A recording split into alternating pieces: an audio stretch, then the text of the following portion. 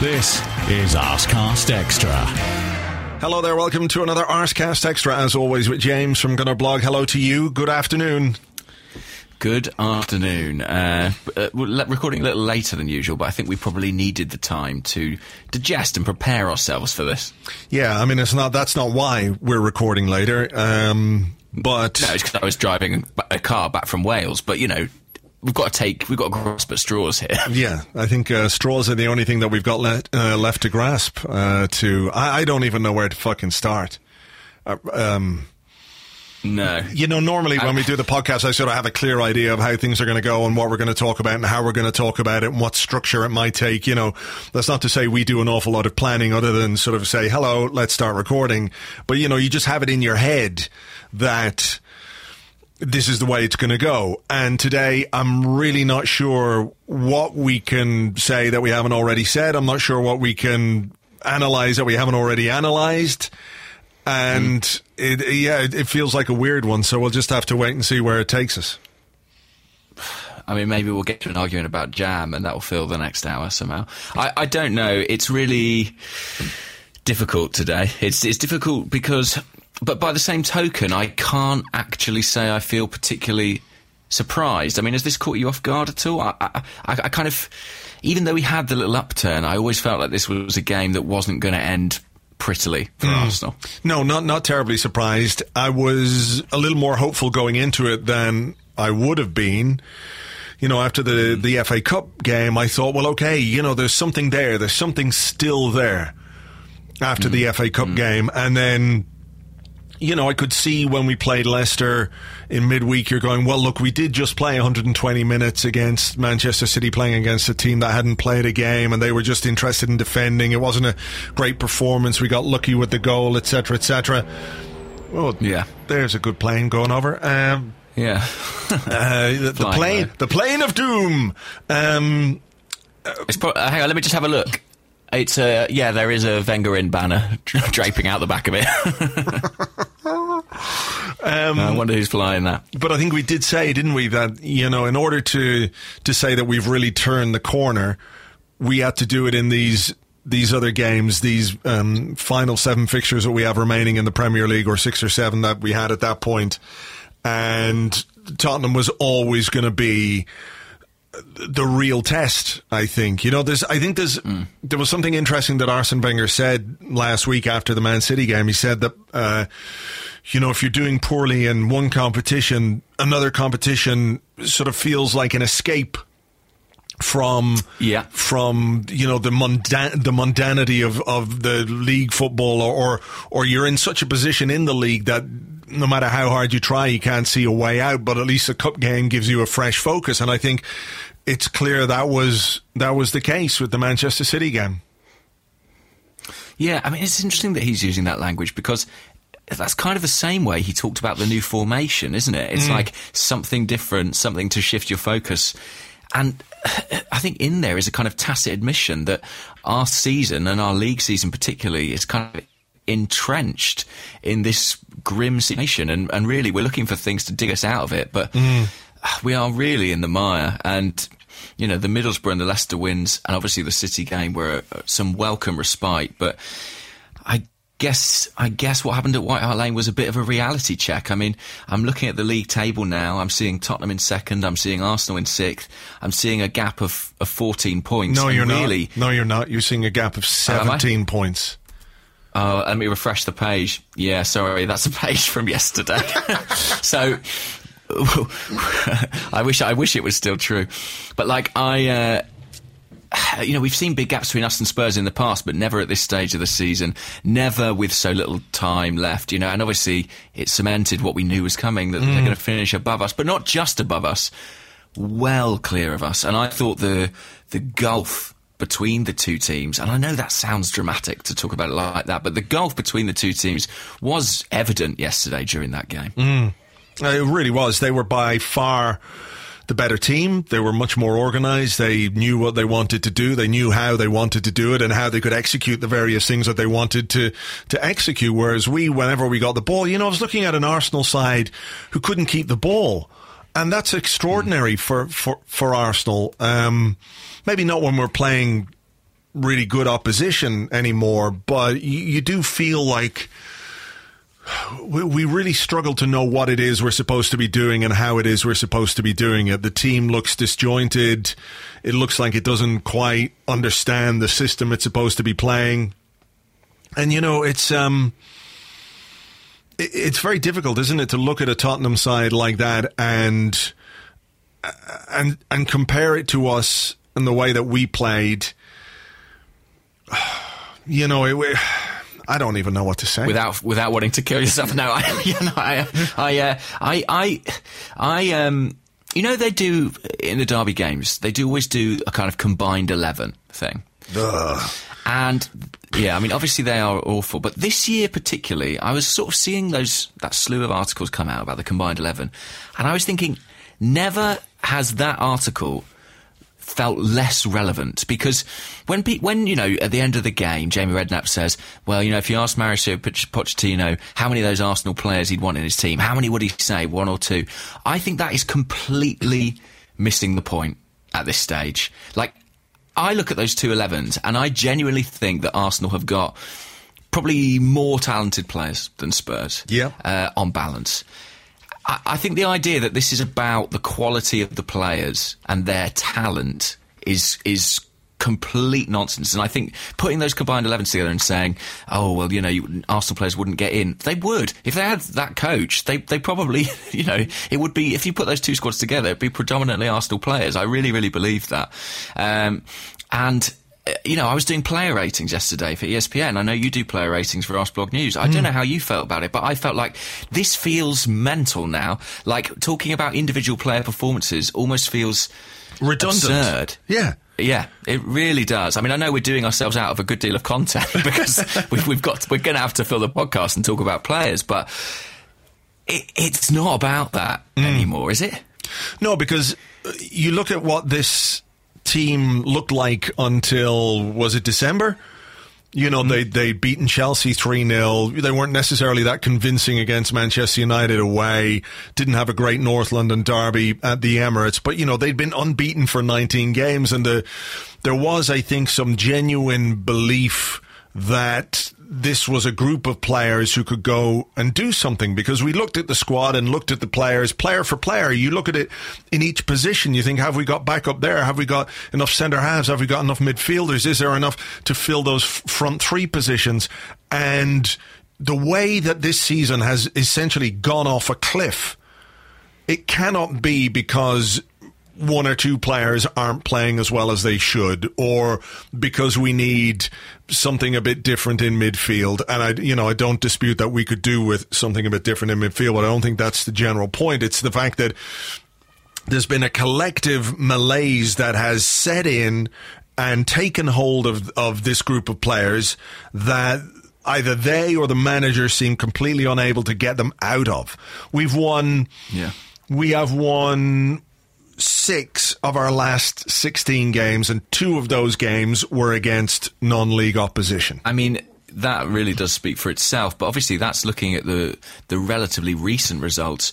If you look back at our fixtures away to teams in the top 6 over the last 2 years, it's a terrible record. I mean, I don't have the stats to have, but I don't think we've won a league fixture like that in 2 years, is it? Something like that? Actually, I'm pretty sure I had a question about that. Let me see if I can find it here. I know we're not doing the questions part yet, but Adam Arsenal says, we haven't won an away game versus the current top 6 in 2 years. That's extraordinary. That really is extraordinary. Well, it's extraordinary for a club who are in that top 6. Do you know what I mean? And, sure. And that's the fear that we're being pushed out, really, because we can't. We're not competing in these games regularly enough. You look at a North London derby as a game in which form goes out the window. We've said that plenty of times, and that's true to an extent. But I think yesterday was one where form was in the window. I don't know how you would describe it, but the very least you want from Arsenal players is to work hard for each other, to try and get something from a game. And to me, it looked like too many players were playing for themselves yesterday. There wasn't enough team focus on the way that we played. When players got the ball, they were looking to do things with it. There was one moment where I think Giroud had it down the left-hand side. We'd worked the ball down the left-hand side. And maybe he was expecting a runner. Maybe he was expecting somebody to back him up in that position. He just played a ball infield, blind, didn't look to see who was there, and it just went straight to a Tottenham player. You look at the statistics that Gibbs, Oxlade-Chamberlain and Alexis Sanchez lost possession 20 times each.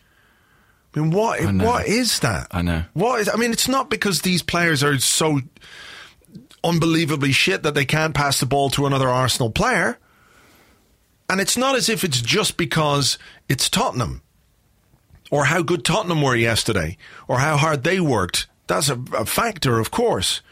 But we've played this badly against other sides. You know, you look at what we did against Crystal Palace and what we did against West Brom, and you're asking, well, what on earth is happening or not happening, and what the fuck is anyone going to do about it? Do you think it's particularly discouraging having had the sort of fillip of the City game and feeling like there was a chance there for us to turn things around a little bit? Do you think that makes what happened at White Hart Lane more painful? A little bit, because, you know, Arsene Wenger was talking about how he, before the game, it's one of those things that, like, he tends to do these stories about, there was one before West Brom. We've got to be careful from set pieces against West Brom, he says before the game, and then we concede two of the stupidest corners you ever see. And then he talked about how the strength, the mental strength and character of his players was extraordinary before this game, because, you know, they've been through a difficult period and they've found it hard to get themselves out of it, and now with 3 wins and reaching an FA Cup final, they've come through the other side. And then you look at them and you think, what are you seeing? What are you seeing that none of us are, or very few of us are seeing when those players go out on the pitch? Well, something he does say publicly quite regularly is, believe me, I watch these players every day in training. I cannot question their mentality. But Arsene Wenger knows as well as anybody that you don't get any points for training. That's one. There are plenty of players who are brilliant in training, don't deliver on the pitch. It's a known phenomenon within football, and it must be the case, if we trust Arsene Wenger's judgment, that we've got plenty of those at London Colney. Do we trust his judgment, though? That's the thing. I mean, how can you marry those things? How can you talk about the extraordinary character of your players when they go out in a North London derby?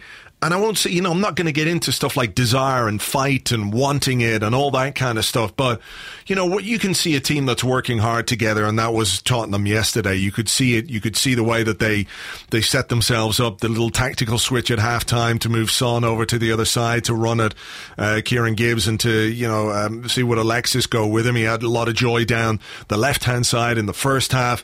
You know, those were players who were switched on. Absolutely switched on. The Dele Alli goal is a perfect example of that. You know, soft defending. Christian Eriksen dances between a couple of players, and, you know, when Petr Cech made that save, he had every right to expect one of his defenders to be like laser focused on that ball and making sure that they got there before whichever Tottenham player was lurking around. But Kieran Gibbs was standing watching. I can't remember who else was in the vicinity, but nobody was there quickly enough. And it's those like 2 or 3% that make the difference in games, and we're found wanting again. Yeah, of course. I know it's frustrating for some people to talk about abstract qualities like desire and belief and things like that, but I think there's something that's not abstract and that has a practical application is belief in a plan. And I just feel like Arsenal players look as if they don't believe in the plan. They're not committed to a strategy. And, I mean, of course, that always is going to come back on the manager. So, you know, either that's not in place, or if it is, they're not listening, or they don't share his conviction about it. Yeah. Yeah. Yeah, I mean, look. Speaking of plans, what did you make of the lineup? There were a couple of surprises in there for me straight away. Yeah, I was really surprised that. Well, I wasn't necessarily surprised, because I don't believe that Arsene Wenger really believes in 3 at the back. I don't think you play for 21 years at a club with a back 4 The minute he took over at Arsenal, basically he changed from a back three to a back four. He's played that system his entire life at this football club. I don't believe that he thinks three at the back is anything other than a last gasp, desperate attempt to refocus his players somehow. And maybe, it worked at Wembley, and full credit to that, it worked. But I don't think he's serious about the implementation of it, because if he were, he would not have dropped Rob Holding against Leicester. Absolutely not. He would have kept him in the team. And if he deems Rob Holding good enough to play against Manchester City in an FA Cup semi-final, I know there were injuries involved, but Rob Holding was one of our best players at Wembley.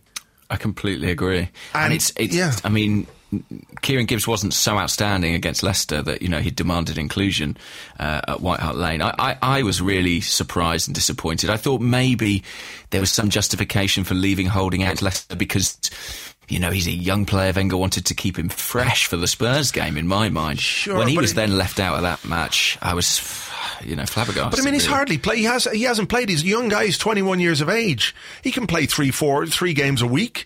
He's only made 12 or 15 appearances. So, I just don't see why, when you, in classic Arsene Wenger style, you stumble across something that works, like that back three did at Wembley. Gabriel was excellent. Koscielny was very good. Holding was superb.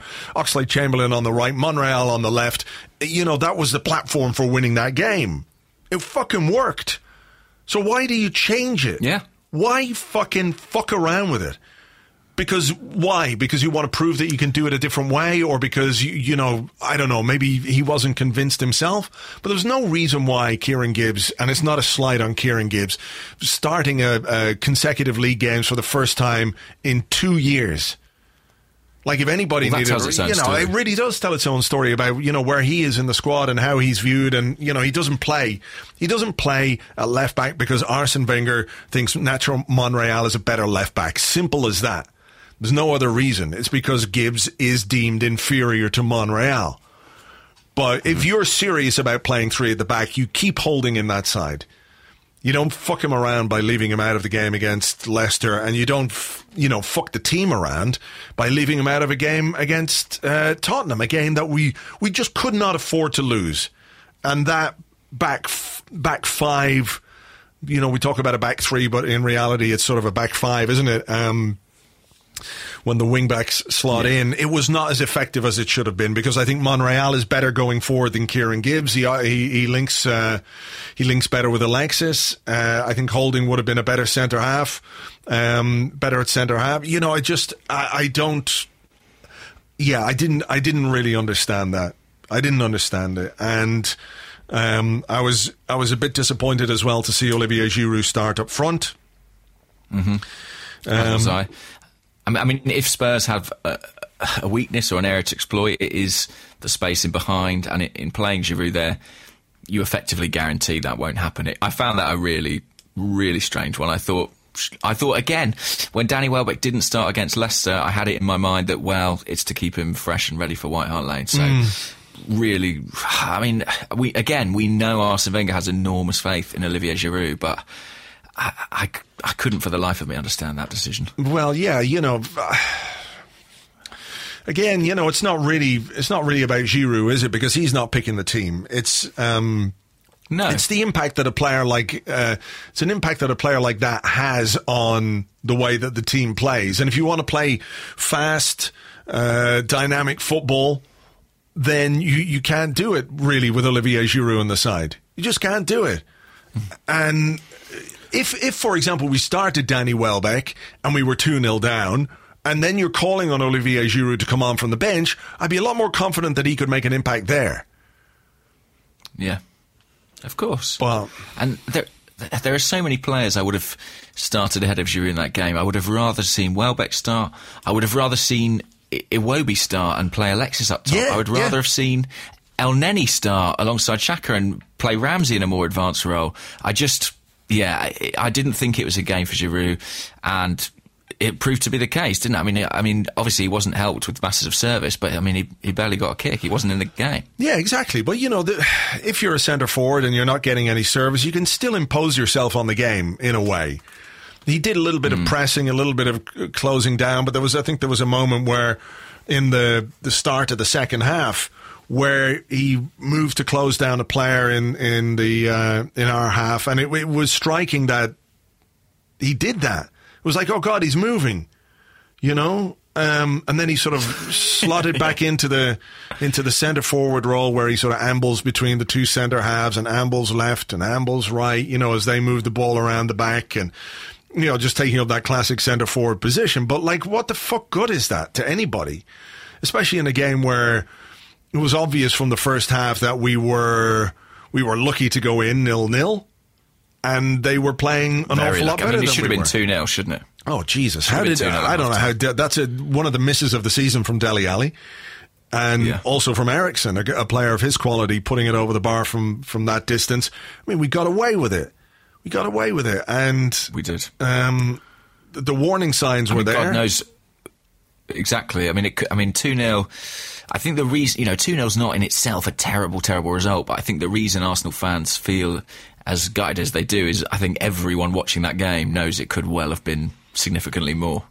Thanks to Petr Cech. If it wasn't for Petr Cech, then it would have been Absolutely. More. He had a brilliant game. I mean, he made some incredible saves, some really great saves. I suppose, isn't it just, in some ways, doesn't it sum up our season where Petr Cech has his best game for probably in an Arsenal shirt, and it comes in a game where we lose to Tottenham in the game that sees Tottenham finish above us for the first time in 21 years. A game in which we could have put a real dent in their title hopes. Instead, we allowed them to keep that thing going. Yeah, to borrow an Arsenal phrase, that sums it all up, really. Yeah. But yeah, I mean, at half time, I was kind of thinking, well, look, I mean, 0-0 at half time. I was happy. I would have. Yeah. I mean, I would have snapped your hand off with that, because this was a game where, to be honest, a point would have been very welcome in my eyes. But then, of course, there was the second half and the Dele Alli goal, and then the penalty. Any doubts in your mind about the penalty? Well, look, there's no doubt in my mind about what Harry Kane is doing. He's swinging that leg out and letting it catch Gabriel, but you can't go to ground like that, can you, in the penalty box? It's just too reckless. Well, he didn't go to ground. What he did was he just took a kick. He took a swipe at Kane's leg as Kane pushed the ball past him, and you can see what he was trying to do, the way he was going to do it. It was daft defending. Kane definitely made the most of it. There's no question about that. The way that he sort of hung out his leg and made more contact with Gabriel, it's like it's a weekend of diving extravaganzas from in the Premier League in some of the big games. But really, if you kick, Rashford's was awful. But who gives a fuck about that? You can't take a swipe at a forward like that and not expect to get punished for it, because 99% of the time the referee is going to give a penalty, particularly as all the strikers in the Premier League are going to make the most of that contact. You think Olivier Giroud wouldn't, or Harry Kane or Alexis Sanchez wouldn't if it happened on him? Of course they would. To concede 2 goals in whatever it was, 2 minutes, you're like, for fuck's sake. I mean, that's Arsenal to a T, isn't it? They go a goal down, and that's when they're so psychologically vulnerable at times, that it just feels like it's going to collapse. I mean, and as we said a minute ago, if it were not for Cech, from that point on, it could have been a real drubbing. What did you make of the decision to take Granit Xhaka off for Danny Welbeck and go back to a back 4, which I think it just shows where the manager's priority lies when it comes to his formation? He feels happiest, he feels safest when his team is playing with a back 4. I don't think he trusts a back 3 sufficiently to stick with it. But I thought the change Welbeck for Xhaka was really odd. I thought that was a very strange substitution. Yeah, it was. I mean, to be honest with you, this was a game in which I really began to lose track of the shape, because I think the players did as well, because it was shifting within the game. I couldn't tell at first where Welbeck was supposed to be playing. I'm not sure he necessarily knew.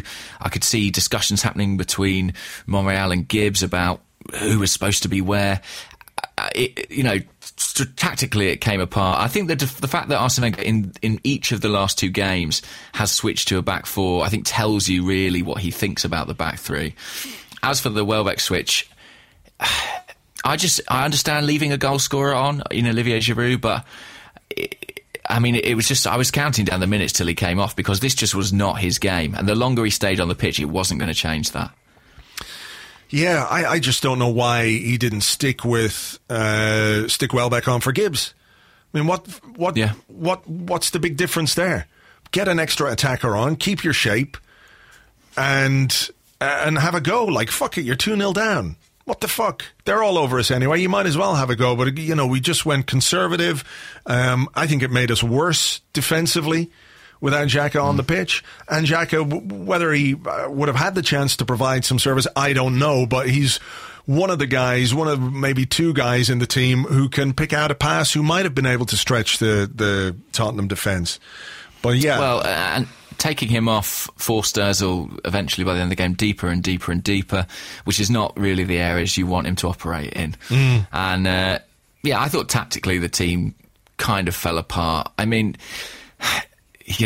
we've seen that with Arsene Wenger in the past where it's kind of worked. He's thrown players on and we've managed to produce something sort of out of sheer talent. But as with so much of the season, there just felt like no steering, really. There felt like no real plan for how to get back into the game. At no point did I feel, there's a way back into this for us. I had so little optimism and so little hope, and watching that performance, Arsene Wenger, I think, said after the game that we'd sort of dominated the last 15 minutes. It didn't feel like that to me. Do you know what it felt like to me? I'll tell you exactly what it was. Tottenham were quite happy for us to have the ball because they knew we were going to do fucking nothing with it. Yeah. They knew that there was no incision, no real drive, no, what fucking words am I looking for? Penetration. There was nobody making any runs. There was no movement. It was easy for them to defend against us. So they just let us have the ball.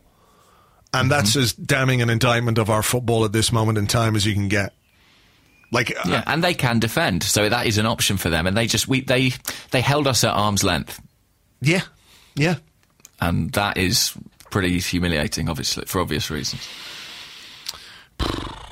Yeah, well, it's not our most cheerful one, is it? But then, we can only work with what we're given, guys. Yeah, that is true. We are slaves to what happens on the pitch, and where does this leave us? Does it leave us anywhere different than after the Palace game or after the West Brom game? Is it because... it only does because of the semi-final. Imagine the mood and the atmosphere now had we not got through at Wembley. In some ways I'm so thankful for that because it's the one bit of respite that we've had, and I think that it's the only thing being the open revolt. On a scale that we've not seen yet. And I think the club are fortunate in a way because I think the final is going to kind of act as a sticking plaster that's going to protect the manager and the team to an extent until the end of the season, because I don't think supporters are ready to kind of turn their backs on a team who have a final on the horizon. No, I agree, and I don't think that should happen. But I do worry seriously that the way we're playing at this moment in time, the lack of confidence, the lack of belief, the lack of any coherent system, the lack of any fluidity to our football, the way these players must be feeling, the way the manager's not able to get anything from the players. And you look at the fixtures that we've got. We've got Manchester United on Sunday. We've got to go to Stoke. We've got to go to Southampton. Southampton in between. The next 3 fixtures are very hard. United at home, Southampton away, Stoke away. It's very difficult to approach any of those games with any confidence. Of course. So I think for the most part, people, of course, will want to be behind the team and be behind the players when it comes to the cup final. They of course they do. But what happens between now and the cup final may have a significant impact on everything else. I don't think it's a case that even if we lose every game between now and the cup final, people are going to go to the cup final and they're going to support their team. They're going to be behind the team 100% for the 90 minutes. And I think that the build-up to the game will see fans be as supportive as they can be, knowing that this is a chance to win a trophy. But, yeah, I think you're right. If we'd lost the semi-final, I think things would be an awful lot worse now. I think there'd be... I don't know what there'd be, but I don't know what there would be left for anybody at the football club to cling on to. But then we don't know what anybody at the football club thinks anyway, because nobody is saying a word to us. Nobody. Here we are again, and nobody's bothered to say a word. No. I mean, the funny thing about yesterday's result is that it actually came on a day where other results went in our favour. Yeah. I mean, Manchester United dropped points at home, which was a bit of a shock, and then Manchester City to Middlesbrough as well, dropping a couple of points. Do you think the top four is gone now? Yeah. No chance. Do you? No chance. Well, how? I mean, I just don't see where they're going to find what it takes to win the games and get the points that they need. The way they're playing, the way they're being set up, the way they're being coached or managed, I just don't... What can change now that hasn't changed, that we couldn't change 3 weeks ago or 6 weeks ago? Yeah, Arsecast spoke the other week about like how we were devastated because of the Champions League exit. It's like, what? What are you talking about? What? Just fucking get on with it. And you made a point a while ago that he's a man who talks almost exclusively about confidence and belief and mentality and mental strength and the psychological aspect of the game. And I don't think the players believe what they're hearing anymore. I mean, we don't know what he says. We don't know what he says on the training ground, of course. But you can't imagine it's much different from what he talks about in public when he talks at his press conferences or post-game interviews or the interviews he does with Sky before the games. And, we have to have the confidence to play the football that we need to play. We're not quite mentally ready to be able to play that way. And it's like, no, come on.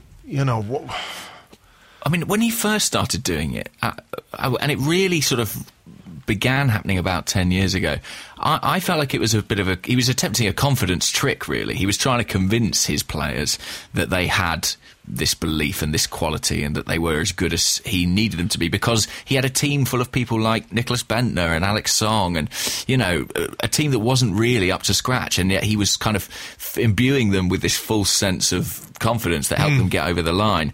And I feel like over the years, it's just become a mantra that has really ceased to have any meaning, really. And I think almost probably at the expense of some focus on technical issues or tactical issues or things that could more tangibly improve the team. Now it just washes over you, doesn't it? I mean, I just don't believe... I almost am at the point... I mean, for professional reasons I do, but the press conferences have become almost redundant because he's just trotting out the same stuff that's clearly bollocks. Yeah. Right? Yeah. Yeah, I mean, there's nothing that we've learned from anything that he said in recent weeks about why his team are underperforming and why he's unable to get his team to play to the level that he wants them to play at. But I don't think this is something new, though. I think this is something that has been setting in for maybe a couple of seasons, the way that we've been playing. That the inability to operate without Santi Cazorla, for example, becomes a big, huge issue for us. I mean, one guy can't be that important to the way that we play. You know what I mean? Well, I mean, he's an exceptional player, but he's almost a player who's so good that he allows you to bypass actual solutions. Do you know what I mean? Like, he's a cheap player. He is a cheap player. He solves problems by his mere brilliance. When every single player who's asked about who the most skillful person on the training ground is, who's the most technically accomplished, and every single Arsenal player without fail says Santi Cazorla, in a squad that includes Mesut Ozil, Alexis Sanchez, people of that ability, you've got something pretty special. And ultimately, someone like that will dig you out of holes, but eventually you're going to have to find another way to cope. And we have been completely unable to. Yeah, that's true. And, Arsenal used to be, whether we were winning games or whether we were psychologically a bit brittle. Is it raining there? It's hail. Hang on, I've just got the window slightly open. I'm going to shut it. 1 second. No way. Hailstones, I know. It's really heavy. Wow. Right. It'll still clatter a bit. Yeah, there that's you go. all right. It's a beautiful day. It is here. a miserable day in every respect. It's beautiful. Pleased for you. But what I was going to say was that, even, you talked about the teams like Bentner and Aboué and Song and all that kind of stuff. Yeah. And at least there seemed to be a defined style with them.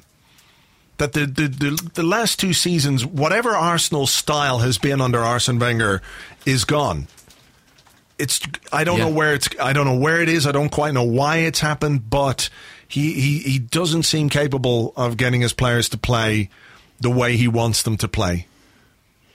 Well, isn't it tragic in a way that, Arsene Wenger's greatest legacy, it was always talked about how what he'd given Arsenal was this footballing identity and this swagger and this sense of style, and the talk was always that the next manager would probably have to follow in that footstep. Some coaches wouldn't be suitable because they don't play that type of football, and yet we're looking at teams coached by Arsene Wenger that don't look like Arsene Wenger teams. They don't look like Arsenal teams, and I've read a lot this season about the players and how Arsenal's players just aren't good enough and things like that. And that's just not something I subscribe to, because I remember those teams of the early years at the Emirates Stadium. I remember the teams with Danielson in, that managed to make the top 4 and flirted with title challenges, but moreover played with a sense of identity and a sense of adherence to some kind of plan. Yeah. And that's gone. Yeah. That is gone now. But, that was a long time ago. It was. Danielson, a man who was overtaken by a referee at one point. Yeah. I mean, it's it can only come down to one thing and to one man. And that's Arsene Wenger. And, you talk about the players, and I think there's a good case to be made for some of them being moved on this summer, absolutely. But I also think that a new manager might be able to get more from these players. I think it's more a problem of culture than a problem of ability. And I do think the solution to that probably involves moving people on, because that needs to be shaken up. Yeah, I mean, you can't say that it's because we don't spend money anymore. It's not the case. That's absolutely and completely not the case. We've smashed our transfer record a few times. Alexis has come in for 35 million, Xhaka 35 million, Mustafi 35 million, Mesut Ozil 42 million. We've spent 12 million on Gabriel, El Neni, Petr Cech, Lucas Perez, 17 million pounds. I can't remember who the fuck else has come in over the last couple of years. But, we have spent a significant amount of money. And it's not because we don't spend money anymore. That was the thing. That was the thing that people held on to. It's because we don't have the resources, because we don't have the ability to compete in the transfer market. But that's not the case. It's not the case. Well, we're spending more money than Spurs. A lot Certainly. more. A lot more. Yeah. We spend less money on wages or more money on wages and more money on transfers. But they are a team that look like greater than the sum of its parts, I guess you'd say. And we are pretty much the opposite. We are significantly less than the sum of our parts, certainly this season. Will we... Is this...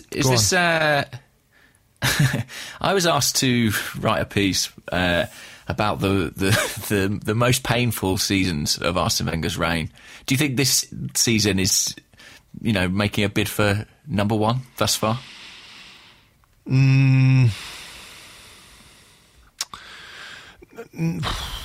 Maybe, but I think 2007, 2008 was really painful. Yeah. Because we really should have won the league. Last season was painful because I think we had a great chance to win the league. I think in its own way, yeah. I think 2013-14, when we started really, really well. Do you remember? I think we lost the opening game against Aston Villa, and then we went on a tremendous winning run. We were top of the table. At the second half of the season, we fell apart. So I think those for me have been, well, again, you look at this one. Maybe it is up there, but I think there are others that are a bit more painful. This one feels like, what does it feel like? It feels like something that you fear is going to happen has finally happened. There feels like an inevitability to this, that there's no way back. There's no putting it right with the current structures. The trouble is that things like that, sometimes it's like there's inevitability about it. And yeah, I guess things have to get you have to hit rock bottom before it gets better, is kind of the adage. But is this rock bottom? Is it going to change? Because that's the concern, right? That as frightening as it is now, looking forward, it's very difficult to be optimistic because, as our friend Ivan would say, that there doesn't seem to be any kind of catalyst for change there. You know what I mean? Catalyst for change. Fuck me. Yeah, it's what I said in the blog today, is that the club seems more likely to continue down this same road, the road that we're on at this moment in time, with a manager who can't properly build a team, who can't get his team to play football, who can't motivate his team for a derby, who underperform, who can't win games away from home against the big opposition, who are getting worse. Let's face it. This is probably going to be our worst points total in a long time, after spending more money than we have ever before. Over the last number of seasons, this is a team that's in decline, despite what we try and do to it. And the club seems still willing to go down that road and to give him another deal, which is absurd. But the other thing that frightens me is that the people who are supposed to be making these decisions are maybe I'm wrong to call them inept, but, how can you have any confidence in any of them? How can we have any confidence in Ivan Gazidis if Arsene Wenger's contract is not renewed, to go out and rebuild the footballing side of this football club? Because he's a lawyer, he dealt with player contracts, he's been in the game, but really, who is there who is going to rebuild? Who is going to come in and say, what we need to find is a fucking genius. We need to find some young manager who's an absolute fucking genius, who come in and look at this football club and say, right, we need to overhaul scouting, we need to overhaul the director of football thing, we need to overhaul recruitment, we need to, the guy we need this Dick Law guy. No, let's get someone who could attract players to the club, who won't fucking miss planes and all that kind of stuff. That is what we need. I don't trust Ivan Gazidis or Stan Kroenke or Josh fucking Kroenke to make any of those decisions and to make the right decisions. So while I think we absolutely need a new manager, it's imperative, I think. It's impossible not to be anything other than terrified at the prospect of those people trying to figure out how to solve this fucking mess. It is scary, but do you think we're at the point where, whilst appointing the perfect guy might be beyond those people, appointing someone who can do a better job maybe isn't that hard? Maybe. I don't know. Who do they bring in? I just don't know. I don't know. It really depends on who they can bring in. Yeah, and obviously, the longer it's dragged on, the more difficult it becomes, right? I mean, there was all the chat about Allegri. He's now agreed a new deal with Juventus. When you dawdle, options get taken off the table. Yeah. I don't know. I really just don't know, and I'm at my wit's end trying to figure any of it out. But I feel like we're heading for a really turbulent time. I think, whether that's with Arsene Wenger or without Arsene Wenger. I feel like it doesn't feel. It feels very unstable, which is ironic because the idea of keeping us in has been to promote this concept of stability. But if he stays, it'll be as rocky as anything I can remember. Maybe that's the option, though. Maybe that's what it is. Maybe we have to appoint a new football manager and see what happens. But that doesn't seem to me like a very doesn't seem to me like the ideal way to run a fucking football club the size of Arsenal. Let's do it because, what else is there? This is part of the problem for me, that there is no strategy, there's no plan, there's no future proofing. There doesn't seem to be anybody who has got any real idea how to make this thing happen and happen in the best way. I agree with that, and I think that, you would love to think there was some kind of long-term planning or strategy underpinning everything at the club. But isn't another criticism of Arsenal's behaviour in recent years that they don't necessarily act with enough ambition? They don't necessarily gamble enough. And isn't this a gamble on behalf of the board that kind of has to be taken, really? And isn't there a bit of courage and a bit of conviction just in making that decision, at least?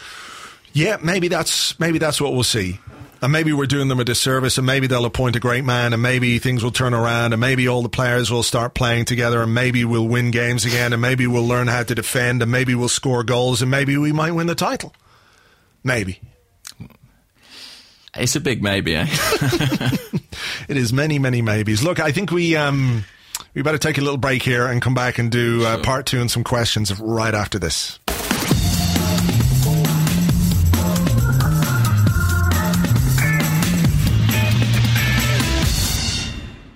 Welcome back to the Arsecast Extra. Part 2 of the show is where we answer questions that you send to us on Twitter at Gunnerblog and at Arseblog, and also on the Arseblog Facebook page, which is facebook.com/the Arseblog. And I'm going to say thanks to everyone who's listening. If you've got through that first 45 minutes, it wasn't the most cheery, but hey, as we said, we're slaves to what happens on the pitch. We did the predictions, remember? So just to quickly touch on our predictions, you had Leicester down as a win. I had Leicester down as a draw. So there you go. And Spurs. And then for Spurs, what did we have? You had draw. I had draw. And then I think I might have foolishly changed it for a win. So wow. Yeah. Feeling optimistic you were at that point. I don't know what I was thinking there, but to be honest, even a draw feels optimistic now. I don't know what I was thinking. Yeah. Well, look, there you go. So the next game is Manchester United. And I've predicted a defeat in that game, and you've predicted a draw. So maybe I'm so terrible at this, I could get it right. But I'm not sure it works like that. Let's hope we're both wrong, but not particularly confident. All right. Shall we have a question? Why not? Okay, let's do it. I tell you what, this is a bit cheeky of me. I've pilfered this. So, Arsblog columnist Tim Stillman wrote this question on Twitter. He didn't aim it at the Arsecast Extra, but I'm having it anyway because I thought it was interesting. And he said, uncomfortable question. Which current Premier League managers would have done worse with this squad than Arsene this season? Oh.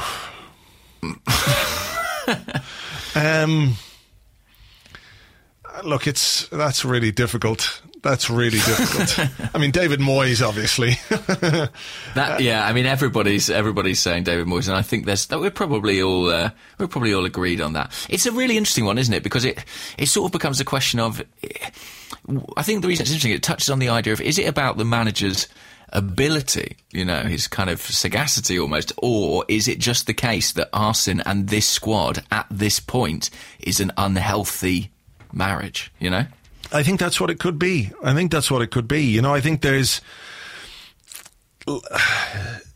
it's just gone stale. I think that's what it is. New players that come in, they talk about Arsene Wenger and, what his reputation is like and how great it's going to be for them to work under him. But, it's difficult to think of a player that's come in under Arsene Wenger and really improved in the last few years, isn't it? Yeah. And even the young players. Yeah, exactly. Your Bellerins, your Iwobis, your guys who show, Coquelin even, your guys who show a lot of promise in their first few appearances have tended to regress a little, haven't they, the longer they've remained in the team? Yeah, I mean, you look at somebody like Mesut Ozil, for example, who, when he came to the club, people were dancing in the streets because he was such a talented... Yeah. Literally, He was such a talented player, or a genuinely world-class player, a playmaker with real vision, and I think he's got worse under Arsene Wenger. I don't think he's developed. He's headed into his peak years and declined in terms of the impact he makes. Now, I'm not saying it's just on him. I think when a team is playing well, it's easier for an individual to play well. And the team hasn't played well for such a long time that I think the knock-on effects of that, are part of it. But I don't think that Mesut Ozil has developed as a player under Arsene Wenger the way we would have expected or the way we would have liked. Alexis is always going to be a high-impact player, but very much an individualist. That the problems that he had at Barcelona, where they felt he was too wasteful, maybe not smart enough as a player, you were hoping that Arsene Wenger might be able to fix those things, and he hasn't been able to do it. Young players with real talent who've come through the system, Oxlade-Chamberlain, Aaron Ramsey, they haven't developed. Jack Wilshere. Jack Wilshere. Now, there are other issues, of course, with Jack Wilshere. Theo Walcott. So I can't remember what the point of this question was, but I think that, as a manager, his ability to get more out of players, his ability to coach them and to develop them as footballers, to develop their talents and qualities, I think is very obviously on the wane. And you do wonder maybe if that's part and parcel of the fact that the team itself isn't performing, that he's not getting more out of players. He's not getting that extra 10% or 5% out of players who can then make a difference in a game. In some cases, getting less out of them, and then it's no wonder that we're not winning or that results are poor and performances are poor. Yeah. And I think, in answer to this question, when you look at the league table, so many coaches probably would have fared better purely based on the fact that it would eradicate that feeling of sterility that exists around the club. Maybe. I don't know. I mean, look, I think that there's a lot of managers at Premier League clubs who are managers of mid-table teams because that's their level. Because maybe they wouldn't be able to deal with a club the size of Arsenal, the pressure at a club like Arsenal. Let's not just restrict it to the players. There are other things that are involved when you're managing a football club, like Arsenal. But when you look at maybe the top 5 or 6 managers, or the managers that are in the top 5 or 6 clubs, like, if you ask me, would we be doing this badly with those players under Pep Guardiola? I don't think there's any way. I think we'd be there or thereabouts, I think. I mean, I think, look, I don't like saying it, but I think if you give Mauricio Pochettino this Arsenal squad, I think he probably wins the league. At least he'll run Chelsea very, very close. Very, very close. I mean, it's hypotheticals, isn't it? It's hypotheticals, but it does kind of illustrate, I guess, some of the problems, really. And I think that thing about this being the wrong manager for this squad at this time, I think that's the crux of it, really, isn't it? I think so. All right, here's a question from Billy Pete, who's at BP_14789. And he wants to know, realistically, if offered 20 million for Olivier Giroud, would you take it? And who else should go this summer? 20 million for Olivier Giroud. Do you know what? I actually, despite being firmly in the camp of not wanting to see Giroud start too many games, I really like having him in the squad because I think he's relatively unique. There aren't that many target men who are as capable as him, so good in the air, and a much better finisher than he's given credit for. I think in his early days he did miss a lot of chances, but last couple of seasons he's been, relatively clinical. So I would want to keep him because I think it's hard to replace him like for like, and I think he does give you that different option. I guess the case for selling him is if you're kind of going to rip up the attacking formula and start again, which we may well have to do this summer. But I kind of think that you're not going to get loads of money for him, and I kind of think, given that he's recently signed a new deal, I'd keep him around. I think he's got a couple more years of effectiveness as that impact sub player. What about you? Sell him in a fucking heartbeat. Would you? Yeah. Because I know you like him. I do like him. I'm just tired of him now. I'm tired of what he represents in a way. And I agree with you completely. I think he's a better player than he's been given credit for. I don't think he should be a starter. I think the fact that he was our starting striker for 4 years is more reflects more on the manager and the recruitment at this football club than it does on Olivier Giroud. I think, he's a solid, if he starts that many games, he'll get you 20 goals a season, and that's not a bad thing. He's a good player, he's a good striker on his day, but I think at this point, he represents something that I no longer want to see at Arsenal. I think he's easy to play against. I think defenders in the Premier League have pretty much got him sussed out. I don't think he's working as hard as he might. I'm not sure he's as happy as he says he is. I don't know why he signed a new deal. I don't know why we gave him a new deal. And if someone came along with £20 million for him, I would absolutely take it. Absolutely. Say thank you very much, Olivier. You've scored some brilliant goals. Someone will put together a highlight video of all your goals. I don't know how many goals he scored for Arsenal. It must be 80 or 90 goals at this point. Someone will put it together over some dreadful Euro trash dance pop piece of shit that you wouldn't play in the worst nightclub in fucking Magaluf. And we'll go, wow, he scored some fucking good goals, that guy. But I'd still get rid of him. And watch him sail off into the sunset.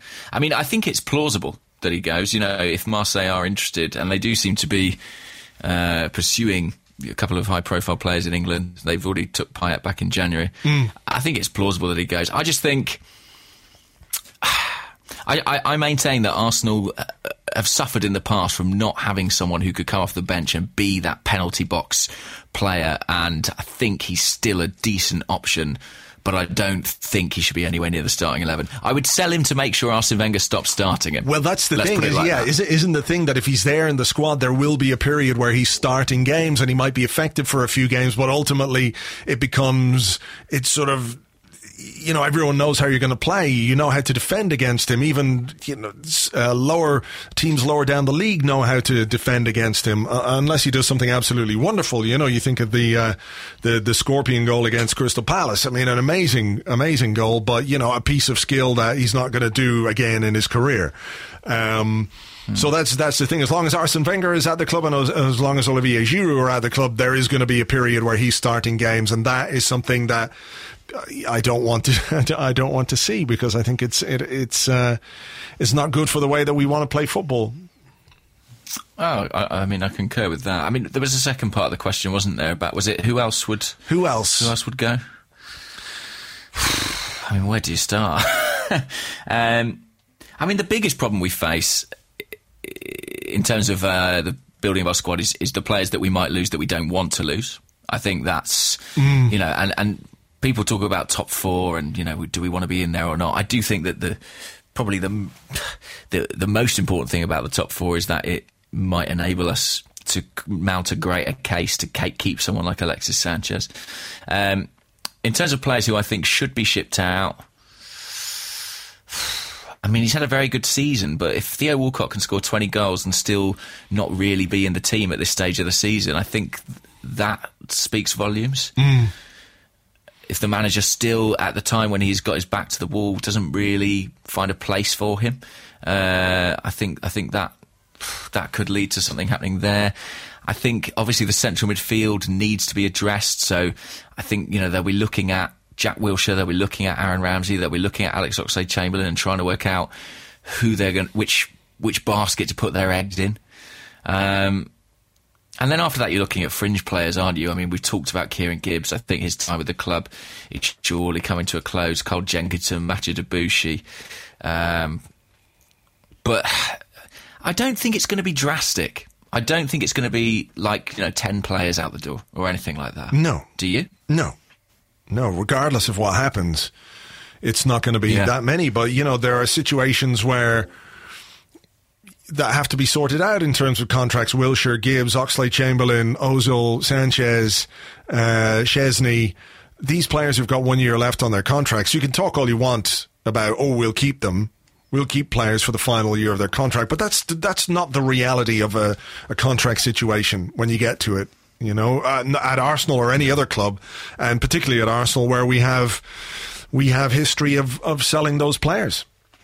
So no, I mean, I have to say, I'm finding it quite maddening, Arsene's line at the moment about I don't understand why there is discussion about the contracts of Ozil and Alexis have more than 12 months to run. It's like, well, if this Samir Nasri, Cesc Fabregas, Robin van Persie, Gael Clichy, so many, Alex Song, so many Arsenal players who've been in that position and subsequently sold. Yeah.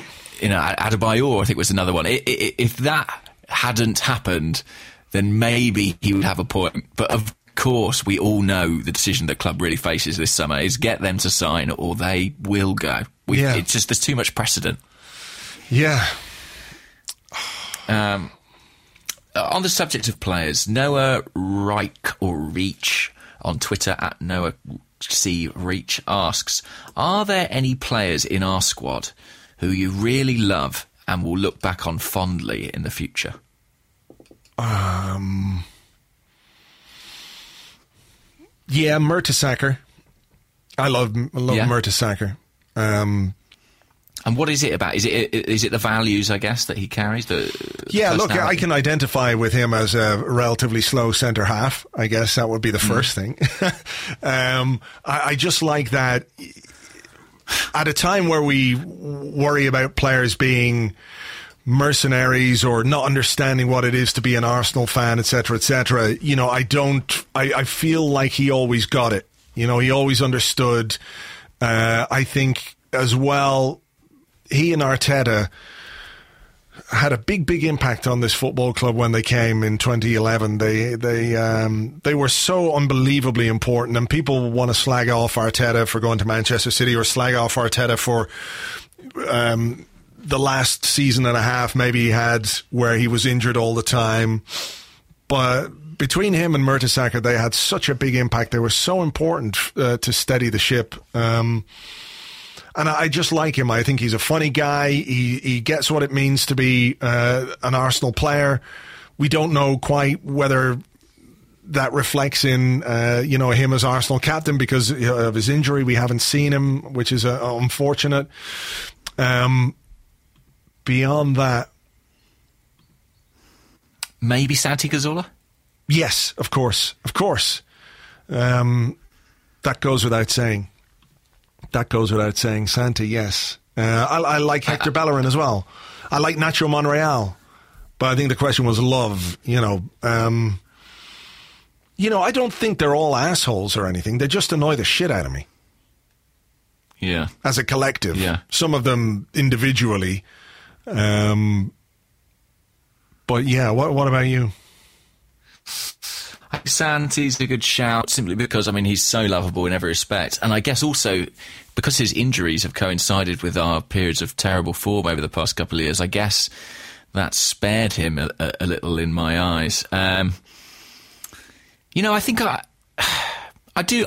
would say that I will look back really fondly at Alexis's time at Arsenal and his performances. As frustrating as he's been in some respects, it's impossible not to love his enthusiasm and his hunger and his sheer ability. Everyone loves a goal scorer as well, so I felt like it's been a privilege to watch Alexis play for Arsenal at times. But I guess the point that the question is kind of implying is that, I think great teams forge those relationships. You look back at players who probably weren't as capable as some of these players, but were involved in title-winning sides in 98 or 2002.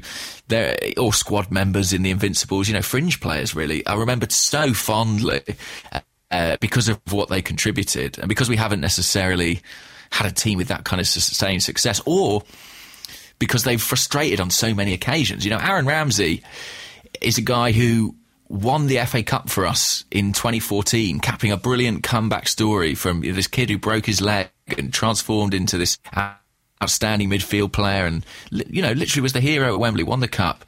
And yet his overriding reputation among Arsenal fans is as a player who is frustrating and, as kind of an unfulfilled talent. And it's because even the good moments, I guess, have been undercut by so many disappointments. And that's, I suppose, damaged the way certain fans feel about certain players. There are a few in there, but you're right, they're not bad eggs. This isn't a squad full of Bentners and Abues and people who, you think these guys... They're taking advantage, or they're taking it for granted in a way. Exactly. I don't feel like that. I feel like there are people in there who apply themselves and who want to do well, but for whatever reason, it's just not happening. Here's a question from Selbridge Gunnar, who says, is there any way that the Arsenal fan base can make a coordinated protest that the Arsenal board will listen to? A few questions like this. There's been quite a lot. Really. Well, we all know what that protest is, and it's a financial one. It's one. I guess it's about not going to games, isn't it? Not renewing season tickets. I mean, I think that's the only thing. But we've spoken about this so many times. People love going to football matches. Why should they have to not?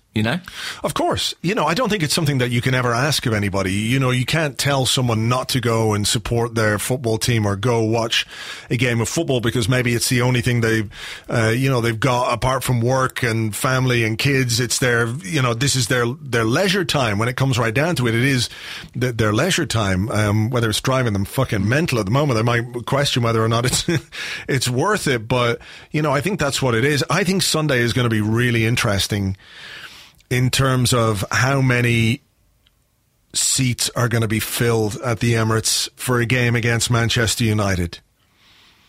Well, I was startled, actually, how many empty seats there were for the Leicester game, simply because we'd won the Cup semi-final at the weekend, and I thought, maybe after that there would be a lot of uptake, but I can't remember a Premier League match with so many empty seats, genuinely. It was striking, and I think maybe that trend will continue. I mean, and this is a big game this weekend. It's a bit of a different kettle of fish. It's not a weeknight. It's a big opponent. It's Jose Mourinho coming to the Emirates Stadium. By all rights, it should be backed out, Yeah. I'm dreading that game. I mean, it's not going to be fun. I mean, the one consolation is that Mourinho will probably be content to come and take a point, and he might just set out his stuff for that. He might just be incredibly boring. We might do that thing we do where we're trying to stabilise and we're a bit conservative. It might be incredibly dull. I mean, in a way. What do you think about the concerted fan protest? Because there are so many supporters now who are so dissatisfied and who don't know how best to voice that. And I'm not looking to you, and they're not looking to me. But we don't know. You and I, we don't know what the best course of action is. But what will you do? Is there anything that you would consider doing? It's a really good question. I don't know. Someone asked me today, like, how the fuck do you keep doing it? How do you keep writing about it? And I don't have an answer for that other than it's just what I do. And because I'm a little bit detached in a way. I write about the football club, but I do it from distance. So I'm not necessarily there on the ground, I guess you would say. The front line. The front line, so I don't feel like it's my place to tell anybody what they should and shouldn't do. If people want to protest, they can protest. They don't want to protest, they don't have to. I just don't know what will make any difference. That's the thing. I don't know what is going to make any difference to this board and to the manager. I just feel like fans have been really let down by the club over the last few months, by the football club itself. It's interesting timing, isn't it? There's the FA Cup final, and then a few days later there's the season ticket renewal deadline. And it will be so interesting to see how the club behave around that period in terms of how they communicate with fans. Because, at the end of the day, their business is filling that stadium. Their business really is TV, but they need that stadium to be full for the reputation of the club, and it'd be interesting to see how they exactly go about doing that for next season. But it's kind of the renewals, I think, are a bigger deal than anything that happens this season, because the ticket paid for. You know, the season tickets are all paid for for the remainder of this season. That money's in the bank for Arsenal. So...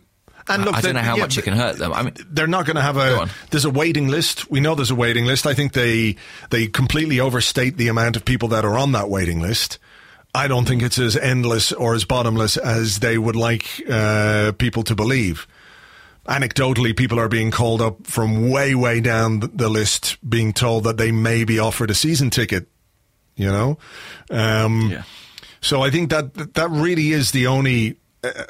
it's the most effective protest is empty seats, people not going. But that's a form of protest where people feel like there's nothing left to them.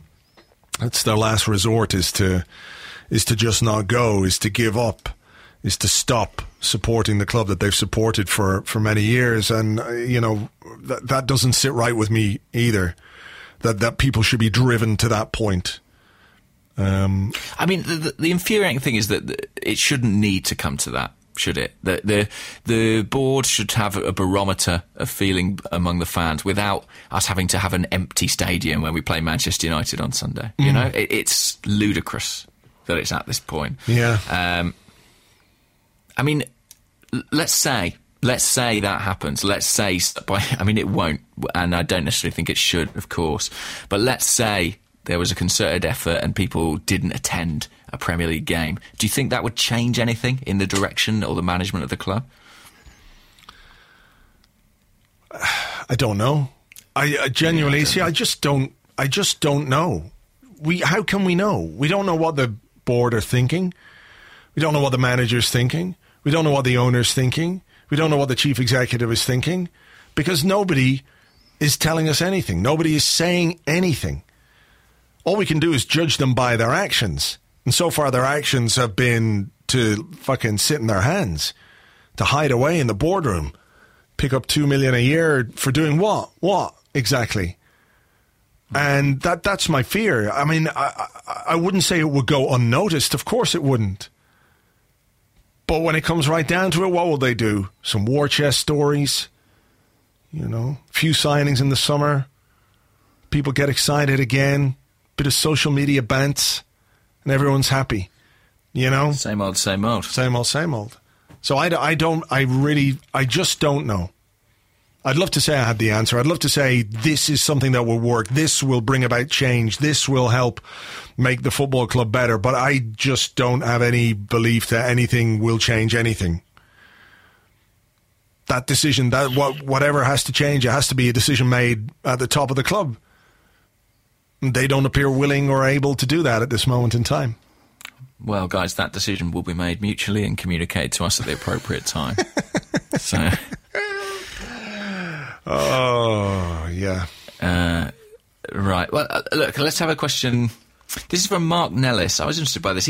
Mark said, is there anything we could have done differently transfer-wise last summer, or was it already broken beyond repair? We needed centre-half, we got a centre-half. We needed midfielder, we got a midfielder. We needed a striker, we got a striker.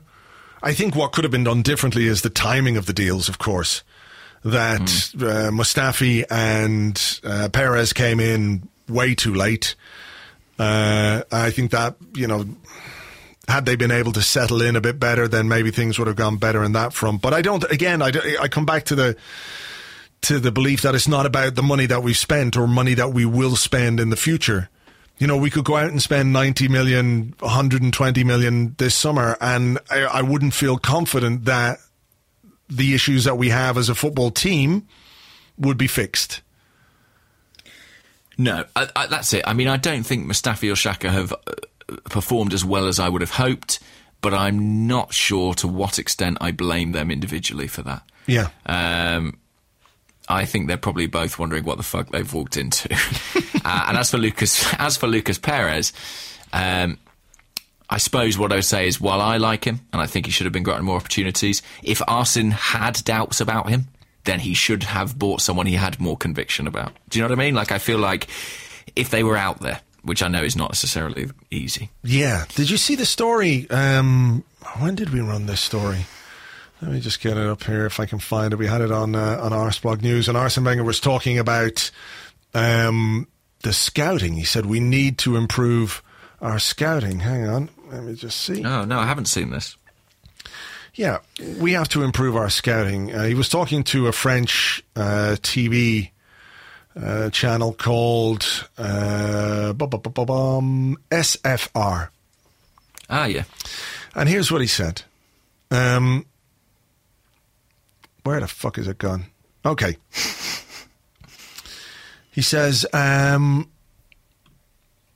think there are things that won't change. We'll only spend the money we have. We can probably improve the results of younger teams, but also improve our scouting.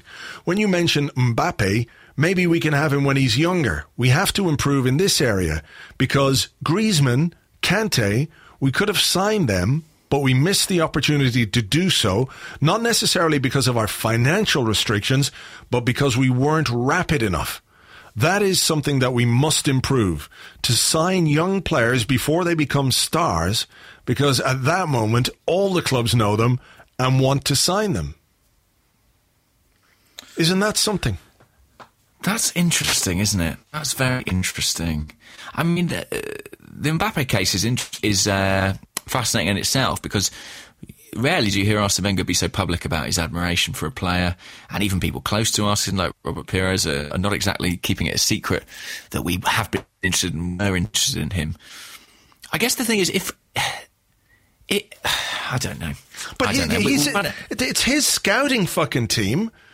You know, there have been issues with the scouting side of our football club for a long time. Not just when we missed on Kante and not when we missed on Griezmann or missing out on Mbappe. There have been big issues with the scouting side of things for quite a number of years. And Arsene Wenger has the ability and the power to do something about it, or certainly did have the ability to do something about it a long time ago. There was remember the thing with Juan Mata? When we were about to sign him, and for whatever reason, he turned it down, and there was a big row with one of the scouts, and I don't quite know the ins and outs of it, but it was blamed. There was an issue between the scouting department and the manager, and I think there are also issues within the scouting department itself, that there are maybe factions in there that don't work together as well as they should. Now, Juan Mata signed for Chelsea when? 2001? Let me just have a look. I think it's later than that. Not 2001, sorry, 2010, I think. 2011 it was. 2011. That's 6 years ago. There were issues with our scouts then. There have been issues with our scouts ever since, and you cannot now turn around, having ignored the problem for 6 years, and say we need to improve our scouting. These are the sort of things that I think are part of the problem. That people talk about, well, Arsene Wenger, you can't give him a director of football because he wants control over everything. But part of that control is not doing things, is avoiding the confrontations. It's avoiding making difficult decisions. It's avoiding shaking up your coaching staff. When you've got, let's say, a goalkeeping coach who one of our previous goalkeepers absolutely refused to work with, who then went to a different Premier League club and took one of our other goalkeeping coaches with him. That's been a problem for a long time. But again, nothing has been done about it. So this idea that Arsene Wenger, he does have the control, but part of that is manifested in him just not doing anything. By not just avoiding conflict, avoiding difficult decisions because he doesn't like it. Yeah.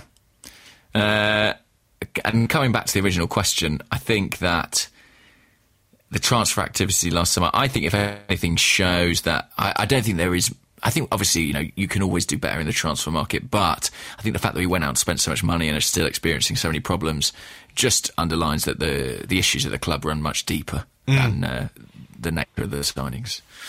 Okay, we're gonna have one more. Yeah, I think one more because we've this is a bit of an epic. So to try and finish on a bit of a positive note, H. Blake Edwards, who's HB Edward at HB Edward, wants to know, to touch on happier times, what are both your Arsenal origin stories? How do you all begin supporting AFC?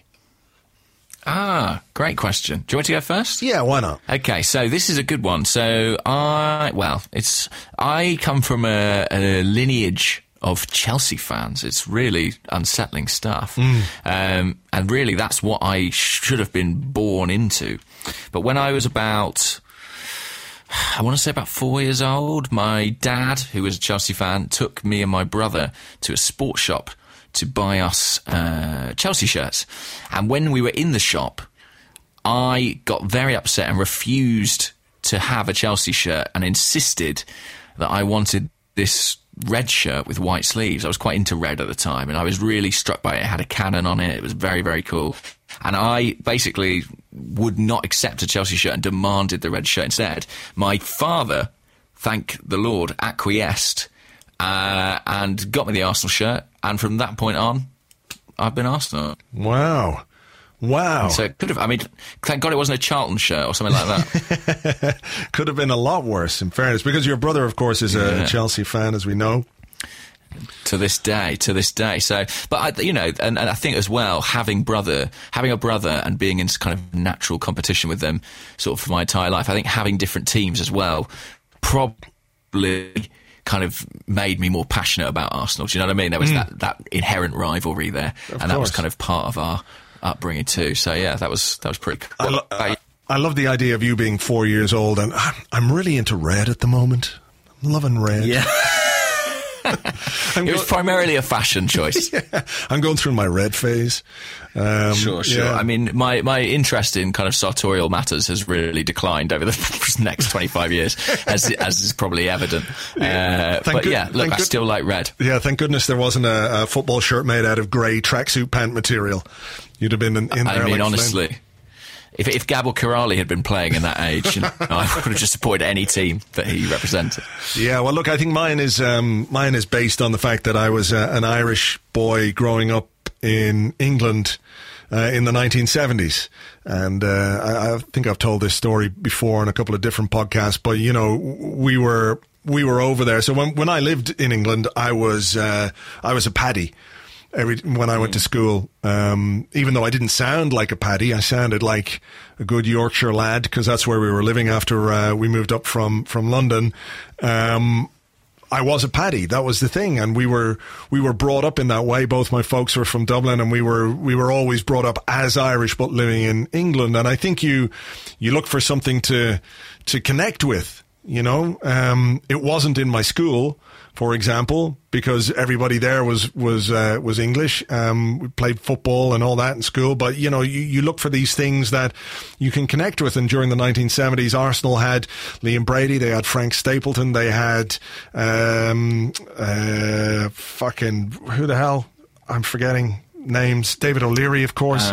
David O'Leary, yeah. David O'Leary. There was Pat Jennings. There was Pat Rice. There was Jennings, yeah. Sammy Nelson. There was John Devine. Of course, I didn't really see at that point, not being the most politically interested 7-year-old, I didn't really see any big difference between Ireland and Northern Ireland. So it was just another Irish connection, and Arsenal was absolutely full to the brim of Irish players.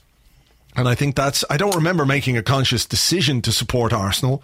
I don't know quite how it happened, but I just assume that because of these Irish players and me being, a young kid who loved football, living in England, these Irish players made a connection with me. And of course, that was Arsenal. So that's where it came from for me, I think.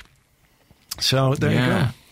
And what about the mug smasher? How did that happen? Was he just a glory hunter? What happened there? I really don't know. I don't know, because he's 3 years younger than me, and of course he would have been growing up around the same time as Liverpool were winning lots of things, but I don't know how aware he was, for example, as a 4-year-old in 1978 or 79 of Liverpool winning the league. I don't quite know how it happened, but it probably was. Yeah, he probably is just a glory hunting bastard. Who's now paying for it. He's paying for it now, isn't he? After all those early years of enjoying titles, he hasn't had one for a while. But no, I think again, like you, part of it might have been just to be different from your brother. Yeah. To have that thing that you can fight about, or just at least take the piss out of each other over. So I think that's what it was. So there you go. That's how it happened. Happier times. And here we are, all these years later. Who knew? I mean, James, if we hadn't become Arsenal fans, we never would have met. We wouldn't know of each other's existence. What a strange world that would be. I know. I mean, in a way, there is a comfort in these long chats we have, isn't there? Record and send out to people. There's something to be derived from that. There really is. There really is. So, yeah, I mean, look, for all that's been, I might have to go and listen to your chat with Ian Wright, remember why it is that I like Arsenal after the weekend. Oh gosh. Anyway, look, I'm just going to go and watch compilations of Ian Wright goals and Thierry Henry and things that make you feel warm and fuzzy inside. Somebody posted a video the other day. It was a Thierry Henry video, and it was like it wasn't even him scoring goals. It was 11 minutes of Thierry Henry doing skills and tricks and running past players and bamboozling them and great passes and it was great. It was really good. Forget how good he was. You think of him as a goal scorer, and that's kind of it. But God, he could do some things. Maybe that's what we all have to do this evening: is go and watch a favourite Arsenal compilation and calm down and see what we can sort out before Sunday's game against Manchester United. It's going to be fun. And Jose Mourinho. Ugh, God. Oh, God. Dear. Well, look, you'll be back with an exciting preview of that, though, soon, right? I will, on Friday. We'll have an Arsecast on Friday, and we'll be here on Monday looking back on whatever the fuck happens there. So let's hope we have something cheerier to talk about than we did today. So as ever, to everyone, thank you for listening. Thanks for sticking with it. Yeah, we're sorry. We're sorry. We'll catch you on the next one. I know. Enjoy your compilations, guys. Bye-bye.